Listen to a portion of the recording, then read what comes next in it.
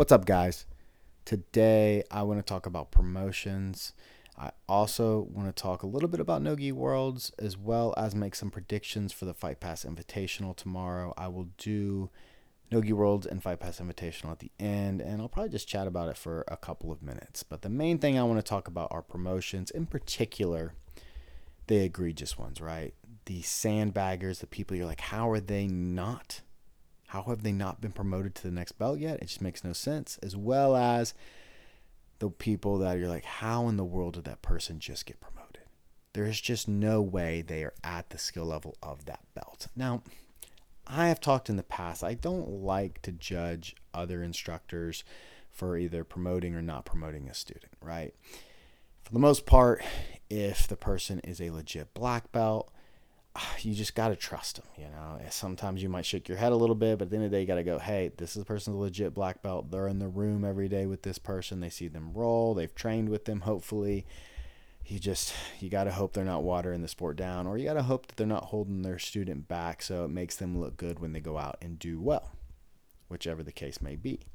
But sometimes the examples are so egregious, it's hard not to sit back and talk about it and just really question what's going on there.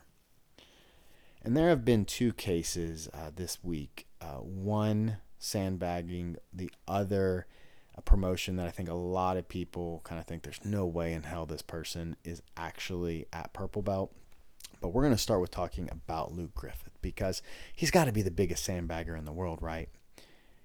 Luke Griffith is one of the best grapplers in the world. He is an absolute stud. So Luke is a brown belt out of New Wave Jiu-Jitsu. He joined the team after the split in Puerto Rico. So split in Puerto Rico happens. Gordon, Gary, and John make their way to Austin, start New Wave Jiu-Jitsu, and they need training partners. They lost the majority of that room. The people either went back to New York or they jumped over to the B team, and so they didn't have very many pros to train with. So we see John Carlo Bodani. He makes his way over, and then you have Luke Griffith as well as Big Dan. Those are kind of the three big additions that happened around that time. Now, Luke's been there for, I guess, over 2 years now.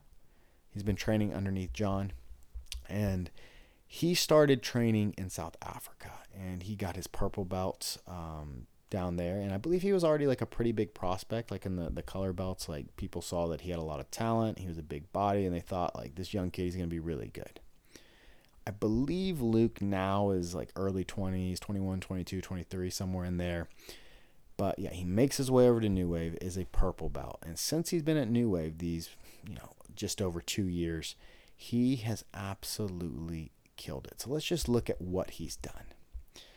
So purple belt, he wins the ADCC European trials. He goes to the trials, I believe, as a brown belt. He competes at ADCC. He wins trials as a purple belt, goes to ADCC championships as a brown belt. And he doesn't medal or anything, but still he's at the ADCC championships. But he goes on a couple months later after ADCC to win his weight division at Nogi Worlds. Now, winning the adult, like your adult division, I don't care whether it's blue, purple, brown, or black, is an incredible feat at the IBJJF Nogi World Championships. It is very, very difficult to do. And Luke won his brown belt weight division and then finished second to Jacob Couch at the brown belt absolute. So you would just think that that's an automatic promotion. Like, if you're winning the world championships, especially if you just look at Luke. Luke won European trials, competed at ADCC, then wins his weight division, and then finishes second in the absolute. It's like, what more does he have to prove at brown belt? Well, since then, so it's been a year past. So that was last December, and Nogi Worlds just ended today. What has Luke done in that year? You might be asking, well, maybe he had some poor performances. Maybe he had some up and down time. Maybe he didn't have a lot of matches. Maybe he was on the sideline for a bunch of it. All of those I can answer with an emphatic no. No, Luke did the exact opposite. Luke was one of the most active grapplers on the scene. He won multiple ADCC Opens, all by submission. He went 3-0 at WNO. So who's number one? Flow Grappling's premier show. He went 3-0 all submissions.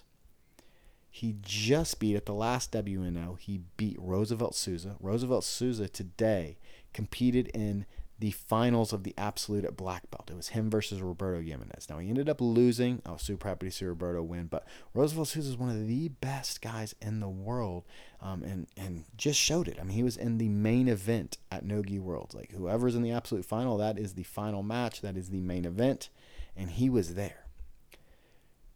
But Luke competed in the brown belt division. He won his division, and he also won the Absolute. So he double golded at brown belt, all submissions. Oh, I also forgot to mention Luke won ADCC European Trials a couple months ago, and all by submissions there too. He made it look like he was competing at a local Naga. And so I believe, because I was watching Luke yesterday, I was watching Flow Grappling did like a breakdown, or they just did like a recap of Luke's weekend. And I believe they said Luke was saying he's had 40 plus matches this year, and he's won all of those by submission except one, which the match he lost at IAGA. So he also competed at the IAGA Championships, and he's going to be representing Team Adolfo again over there. Like, the dude's had just an insane year, and he's still a brown belt. Like, he didn't even get promoted at the podium. It's like, what's it going to take? You know, is the dude going to have to win ADCC? But there is no reason this guy should be anything other than a black belt right now. I mean, his last year, just what he did the previous year, winning European trials, going to ADCC, and then winning his weight division at Brown Belt Worlds. Like, as an instructor, it's kind of like, I mean, what more can he do? And then he goes on to win multiple ADCC Opens. He goes on to win European trials again. He goes 3-0 at WNO, again beating Roosevelt Souza at this last one. Roosevelt Souza made it to the semifinals of last ADCC, where he lost to Gordon Ryan in the semis. But hell, that was Gordon Ryan. You know, everybody loses to Gordon. Like, what more do you want from the kid? And you've got to ask yourself, like, is this just a new wave? Like, is this a John Donaher thing? Because it seems like John loves having these juniors. He loves having colored belts that destroy world-class grapplers. He loves having guys like Big Dan. He loves having, I wonder, like, Giancarlo Bodani. Would Giancarlo Bodani be a black belt if he had come to them as a purple belt, even though he won ADCC? Even though he dominated AIGA? Even though he's just beat Hulk at WNO? Like, would he be? Like, is he a senior student? Like, he has to be, right? Like, the whole junior-senior thing is really difficult to comprehend. Like, I know Taz is a black belt, so I know people go, no, he's not a black belt. But, I mean, there have been recent posts where Taz has been categorized as a junior. So, you know, it just seems like they oh, well, you know, if Luke ever loses, well, he's still just a junior. Like, our junior guy went. But it's like, dude, the dude's not a junior. He's one of the best guys. He's in the top 10 heavyweight grapplers in the world right now. He's one of the baddest men alive.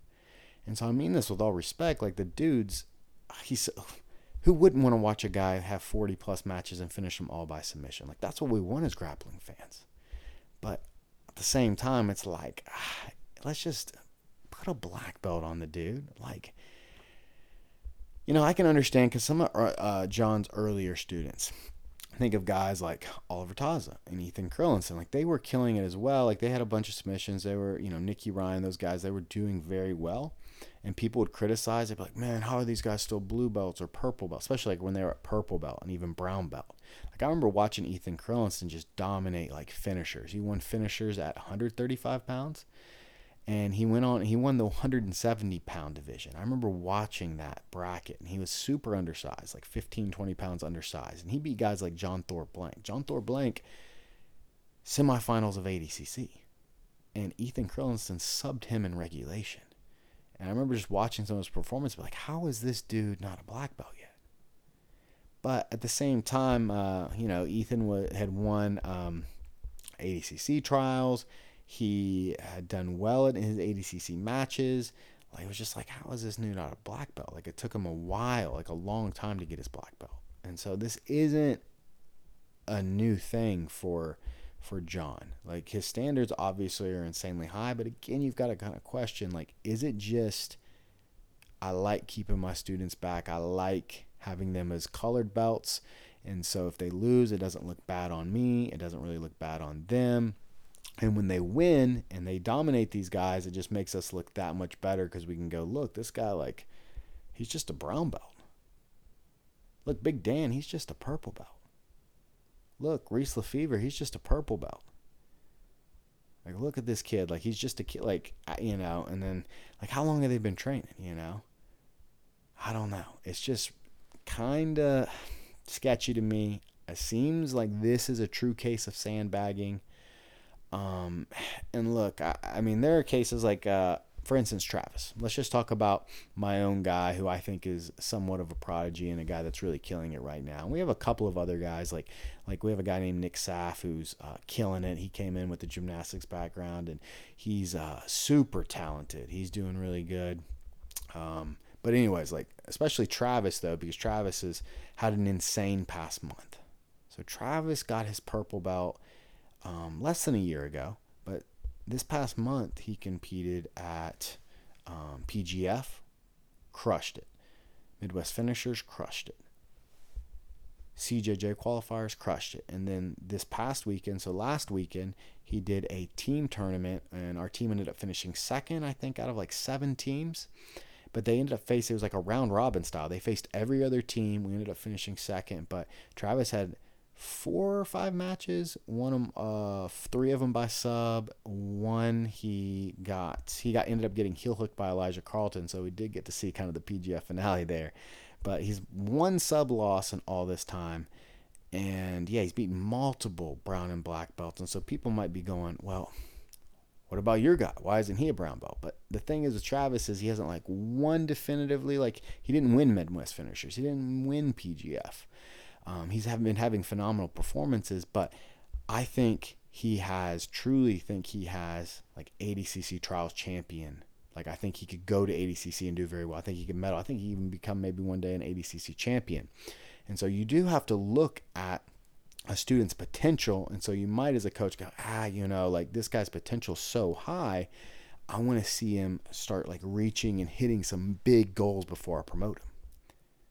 Same thing with like a guy like Nick Saff. Like, Nick's super talented, but you kind of want to see him, like, he wants to compete. He's done well in competitions, but you kind of want to see a guy like him go out and like win a couple of big tournaments before he gets his brown belt.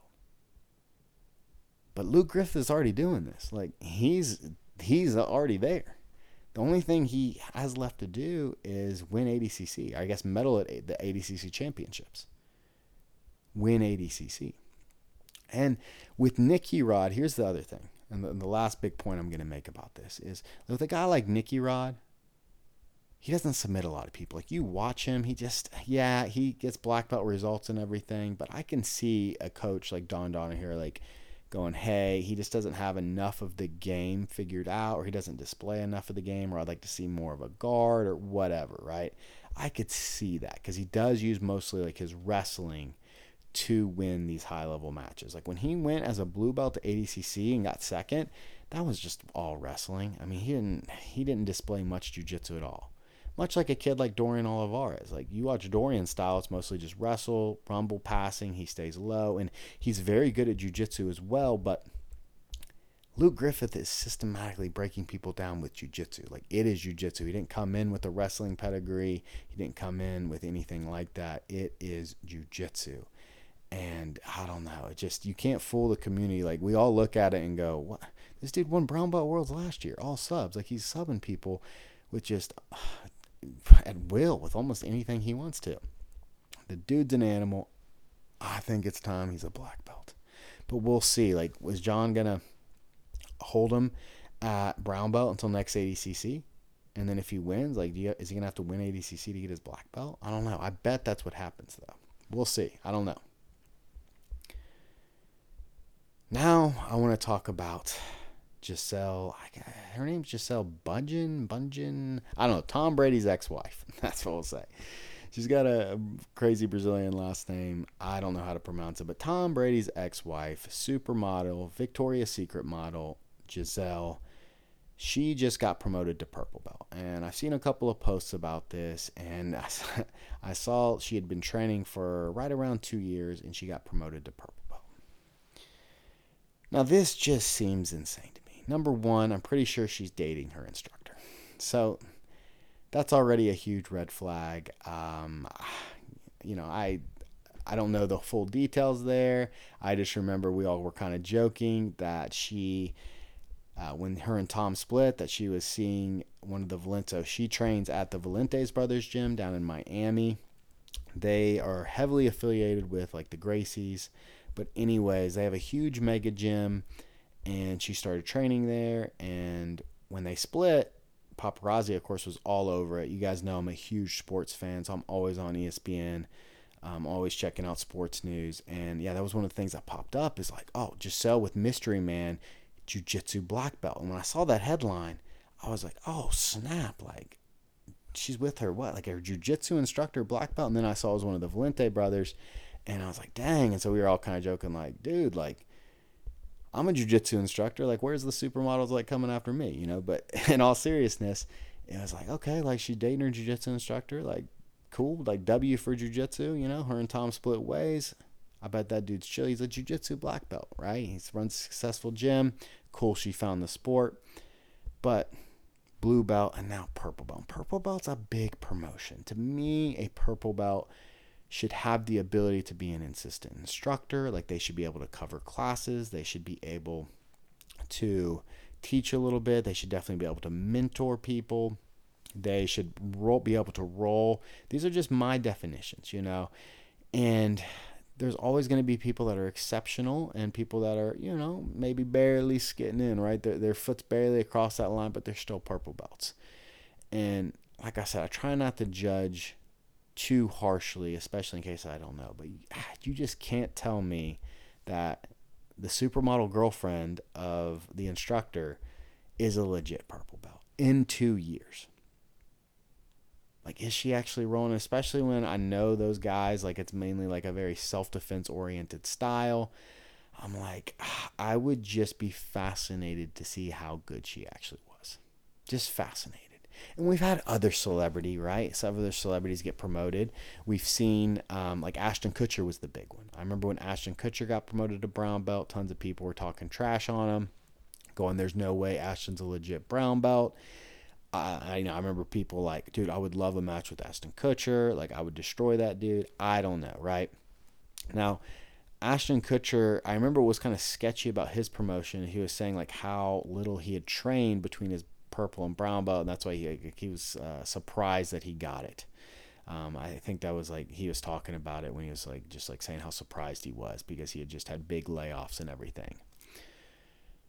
But with Giselle, it's like, man, is she training every single day? Like, is she rolling? Like, I believe I've seen one video of her training jiu-jitsu, but it was just a private lesson with her boyfriend. It's like, I don't know. It just seems super sketchy, and it seems like it's on the exact opposite end of the Luke Griffin, where it's like, I don't know. I bet she could have marinated on that. You know, she could have probably been a blue belt for another year or two, and nobody would have questioned it. Now, I could be completely wrong. She might be getting in there and jacking people up left and right. But at the same time, you know, when you're talking about these celebrities, most of the time it's like, especially if you're talking about a supermodel, like, I doubt she can actually, like, really train with the population, right? Like, I mean, she makes millions of dollars a year with, you know, just wearing clothes and taking photos. So I just, again, I have a hard time believing that she's in there and, like, I mean, for all you girls and women listening, like, you've got to think, like, there's just no way she can beat you, right? Like, if you train at a legit gym and you're rolling and maybe you're even a white belt, like, do you think she could beat a white belt female? Just an average white belt female her size that's been rolling at a legit gym for a year. I just don't think there's any way Giselle can beat that white belt. And I think you have to look at rolling results somewhat. Again, there's always going to be crazy cases. There's always going to be big disparities in athleticism and size and yada, yada, yada. But I'm talking again about egregious examples. And if you're a purple belt and you can't beat an average, like in this case, a soccer mom. I'm not talking about some 22-year-old chick that's been training for a year at some super competition heavy place. Like she might be an outlier. She might have played college and like sports in college, super good athlete, that type of thing. But I'm just talking about an average woman. She's 35, trains 2-3 times a week. She's got 2 kids, but she rolls and trains at a legit place, gets after it. There's no way Giselle can beat her. There's just no way. I would love to see that super fight. That's the type of fight I want to see. Set it up, somebody. Make that match happen, because I think Giselle and another Gracie lineage school is going to get embarrassed. They're going to see more and more that these guys are just giving out belts, and they're watering down the sport. No Gi Worlds was a huge success. I got to say, IBJJF killed it this weekend. The brackets were super stacked. I still can't believe that competitors choose to compete in these events where they have to pay money and there's just all these hoops they have to jump through. But look, I was shocked. I looked at the brackets a couple days before the event. Tons of killers in them. Most of the brackets were filled, with at least 20 to 30 guys in the black belt. I really only follow the black belt, adult, and then a couple of colored belts. Like I definitely was checking in on guys like Reese Lefevre and obviously Luke Griffith and a couple of other like very well-known dudes, and they all killed it. But yeah, black belts mainly. I want to see who the adult black belt champion is. And yeah, it was a super successful event. People I was most impressed by, man, Pato is the best 145 pound and under grappler in the world right now. That dude is an assassin. He made a switch to AOJ, and it clearly looks like, he was a beast before, but it looks like AOJ is bringing him to a whole nother level.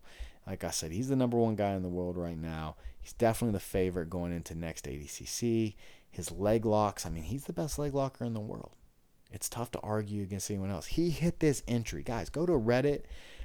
It should be near the top still. But, man, he hit this entry off of, it was the craziest leg lock entry I have ever seen. I can't even explain it in one of his matches. But it should be on Reddit. Just type in Diego Pato. I think they were calling it, like, what was it? Like inverted cross.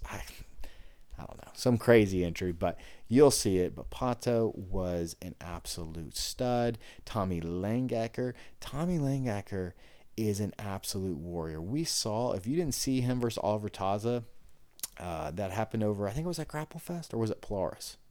Anyways, it was one of the 2 events over there in Europe a couple weeks ago, maybe a month ago, and it looked like Oliver Taza destroyed Tommy's knee, and people were talking about him not tapping. Clearly, he was not injured. I don't know how, because Oliver Taza is one of the best leg locker in the world, and he had a deep inside heel hook, but he was just incredible this weekend. He had such a special performance, and it was just an honor to, sometimes you just say it's just an honor to watch them, and that was Tommy this weekend. His back take and match against Elijah Dorsey, who beat Nicky Ryan in the finals of the North American trials at 77 kilogram division, was insane. He has this, where he gets double unders and just flips dudes over. It's such a cool technique, and I definitely highly recommend, studying Tommy's double under back takes, because it's so important, so you don't get thrown off. Fiona Davies continues to show she is the female Gordon Ryan. She put on an absolute masterclass. I was super, super impressed by her. Roberto Jimenez won the absolute. So a natty king going out there and dominating and winning No-Gi World's absolute. I swear, there are so many times I'll be like, man, I think Roberto, where's he been? I haven't seen him in forever. And then he'll pop up and just have a phenomenal performance. And that's what he did today. Winning the absolute No-Gi World Championship is super special. Very, very, especially for the size he is and the way he did it. Ended up tapping Roosevelt Souza in the final with an arm-trapped rear naked choke. So those are the people that I would say, go back, check out their matches. Super exciting, incredible technique to study. Johnny Grippo also was incredible. He ended up finishing second in his division, but he's got beautiful jiu-jitsu as well. Last thing I want to talk about is Fight Pass Invitational tomorrow. There are some crazy matchups. In the main event, we've got Nicholas Marigali versus Felipe Pena. This is one of those matches where I really want Felipe to win. I just think Nicholas Marigali is lame. But at the same time, Marigali is a bad dude. His jiu-jitsu is absolutely beautiful. And even though he copies Gordon and tries too much to be like Gordon, he's just super cringy. Like, look, there's one king. There's one Gordon Ryan. Your act, like, it's not working for him. He needs to somebody needs to talk to him and be like, look, just change up a couple of things. You're a handsome, good-looking dude. You're the best gi practitioner in the world right now, and your no-gi's improving leaps and bounds. It won't be soon, so maybe you can even challenge Gordon for that number one spot. But we need a different gimmick. But anyways, I think Marigali beats Felipe Pena. It is a modified ADCC rule set, so I think he'll beat him. I don't think he subs him. I don't think there's enough time for him to sub Felipe, but I do think he beats him by points. Got, who else do we have? We have Nicky Rod versus Yuri Samois. That's just a match we all lose. It is going to be absolutely terrible. Mark my words. I'm going to skip that one more than likely. I've heard both of them say, Nicky Rod's like, I'm going to show different jiu-jitsu, yada yada. No, it's going to be a super boring match. They're basically going to smack each other in the head for 15 minutes. If there's a submission, I will be absolutely shocked. But I'm picking, I don't even care. That match is going to be terrible. Hasim Rita versus Mason Fowler. Hasim Rita, shockingly, hasn't looked good since he's joined B Team. He's had a couple of poor performances. And I think Mason gets the job done here. He probably submits Hasim, but we'll see. I definitely think he wins. We have Nicky Ryan versus Janatas Gracie. I'm definitely taking Nicky Ryan, but Janatas is super tough. But I think Nicky can find a way to get the sub. Andy Varela, one of my favorite grapplers, he will be competing against Achilles Rocha. I think Andy gets the sub. He's going to take the backpack gang, and get the rear naked choke. I'm trying to think, are there any other major matchups? I know Hannah Goldie's competing against somebody, I can't remember who, and then Luis Montero's competing against Elizabeth Clay. I think Elizabeth Clay gets the dub. Not much to say. Lots of big names, but I do think there's going to be a couple of snooze fests. So I'm not expecting a whole lot. I'll be kind of half watching, half not. I don't know. I'm not expecting too much. Till next time, guys, I love and appreciate you. Peace.